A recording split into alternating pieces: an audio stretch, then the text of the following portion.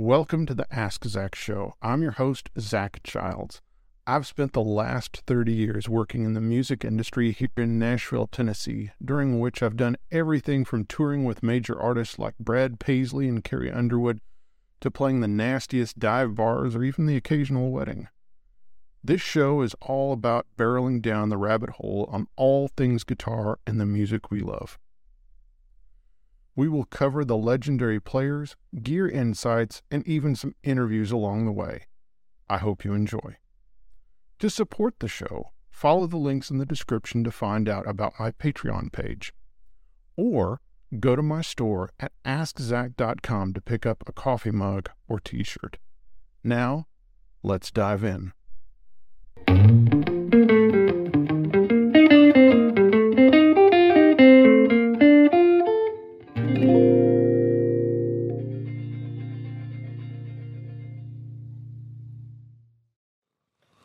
Well, hello friends, and welcome to another Ask Zach. Today I wanted to shine a spotlight on a really kind of unknown Memphis guitar player that was extremely influential, that was a huge influence on Reggie Young, Steve Cropper, and Chips Moman.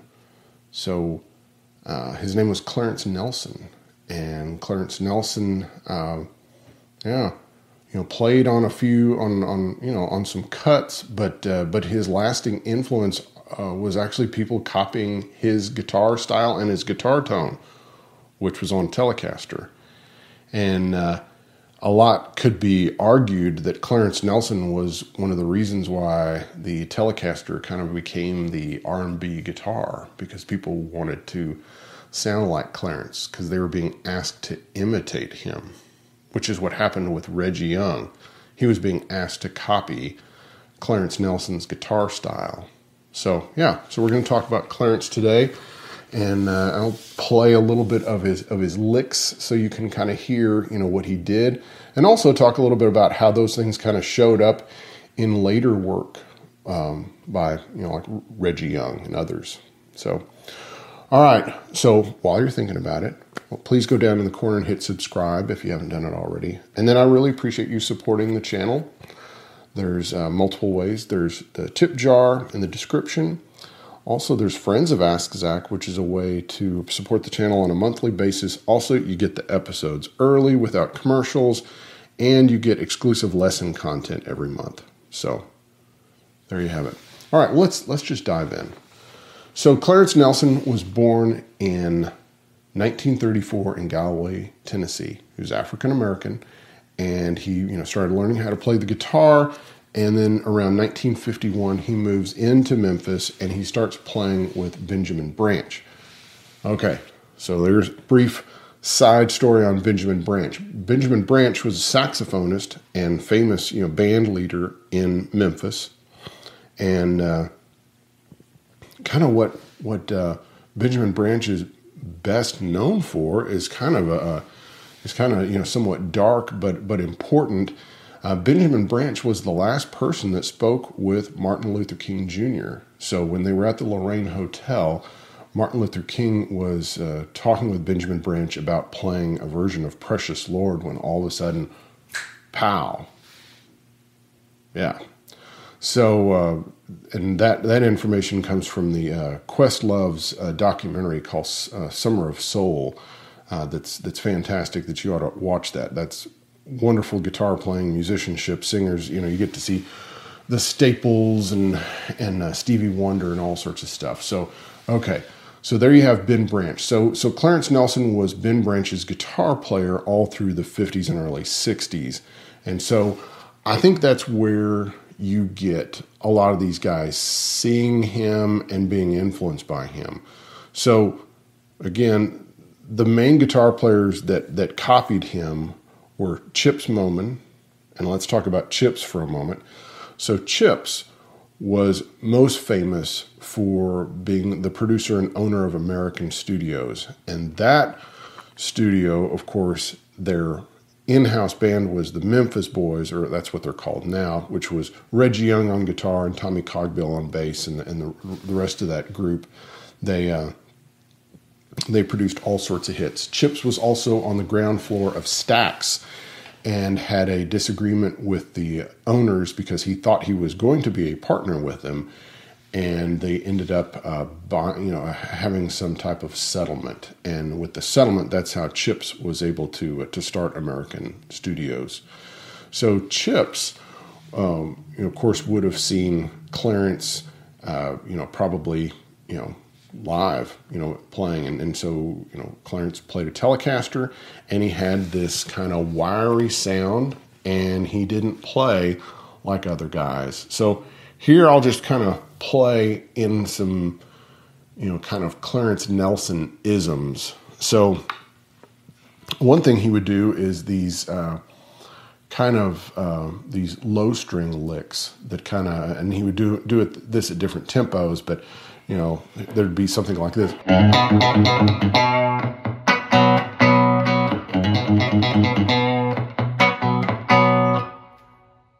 He would also do these interesting, kind of chicken picking kind of thing. Yeah. Or he had this, kind of major third, minor third thing that he would do. Which, of course, Reggie Young took things like that and used it like on the end of The Fireman, or even on Think I'll Just Stay Here and Drink, played, some of those type of licks.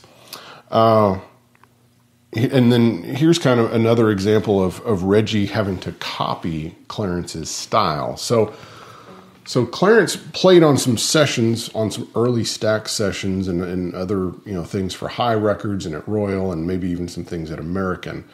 But apparently he kind of played with he had a vice grip with his hand. And because of that, sometimes he would kind of push things out of tune, and sometimes he would get kind of out of time. So Chips would ask Reggie to play like Clarence, and he would just say, "Give me some Clarence." And they knew exactly what that meant. And so, so Reggie's version of Clarence Nelson would be something like A Man Needs a Woman by James Carr. So, you have... That was Reggie imitating, Clarence and doing that type of thing. These twangy low string licks, and and Chips imitated Clarence with things like Aretha Franklin's "Respect." So if you didn't know that, Chips Moman played the iconic intro guitar part to Aretha Franklin's "Respect." That's Chips Moman. I know people have said it was Steve Cropper and Cornell Dupree and all these other cats, but it was Chips. And that was another, way in which that Fender Telecaster twangy R&B sound kind of became the sound and what guys were imitating. So, and then also Steve Cropper. Steve Cropper imitated Clarence with, some of the low string licks and some of the bending. It was all kind of trying to sound like him, trying to sound and play like him. And that's kind of why things drifted toward the Telecaster. It was because of Clarence Nelson. So, it's just interesting in that you have this guitar player that's hardly known, yet he was a major influence on some really important guitarists. And it just kind of begs the question that we all have in our head, and maybe we can answer it. It's like, how many of us know some amazing singer, some amazing songwriter or guitarist in our area of the world that never is able to do anything? There's never able to have like some huge career and be on a major record label. And it's like they're all over the place. And there are so many people that don't get that break or don't want that break. And they never, make it onto the big stage. And you know what? It's okay. But I think it's good to remember these people and for them to get their just due. And I'm hoping that through this, that you can, realize that things don't just come out of the air. And, Clarence Nelson was an African-American guitarist that, played in the clubs. These, other guys saw him play. And they loved his playing, and they took it and they added it with other things and kind of created their own styles of playing. Because, I mean, you have like Reggie Young, who certainly took stuff from Clarence, but also mixed it with things like, Bobby Womack. He took a lot of licks and stylistic things from him, and then other things that he took from Chet Atkins. Like if you take Reggie Young, if you took like Son of a Preacher Man, it's like you almost have the influence of Chet Atkins and Clarence Nelson. You have this, but then that kind of thing is more Clarence. But then the first part with the kind of the sixth and the open strings and stuff, that's very Chet Atkins. So it's really Memphis meets Nashville. So, yeah. I just wanted to shine a spotlight. And it's here that I need to give a big shout out to Red Kelly. So Red Kelly has done quite a bit of research on Clarence. And, and sometimes he's ran into a song that he thought was Clarence, and then it ended up being Reggie imitating him and other things. And even when other artists from that era thought it was Clarence, and it wasn't. But Red Kelly deserves the credit for doing research on him. And so I'm going to put links to his website on the articles that he's written about Clarence and the recordings. So he has, where he's got the recordings that Clarence has played on, and then even recordings where other guys are imitating him. Clarence, kind of went on to play with William Bell, who was another, Stax artist, who, of course, he had one of the early hits, You Don't Miss Your Water, and then he wrote the song Born Under a Bad Sign with Booker T. Jones, that, of course, was a big hit for Albert King and Cream and others. So Clarence played with William Bell for a while. And then he kind of did more local stuff in the Memphis area, and then he passed away from a bout of cancer in 1986. So, also, just want to reference, I interviewed, Reggie Young about a year or two before he passed away, and I asked him about Clarence, and he had just indicated that Clarence was a great and inventive player, that, again, he at times wasn't real studio friendly because of, sometimes he would be out of tune and such. And so, he would be asked to imitate him. So, yeah, I hope you'll do some more digging, and also just think about, these guitarists that, their legacy is their influence. They never made it famous, but they influenced other players so much. So, all right, guys. Well, I hope you've enjoyed today's episode. I'll see you next time. Bye-bye.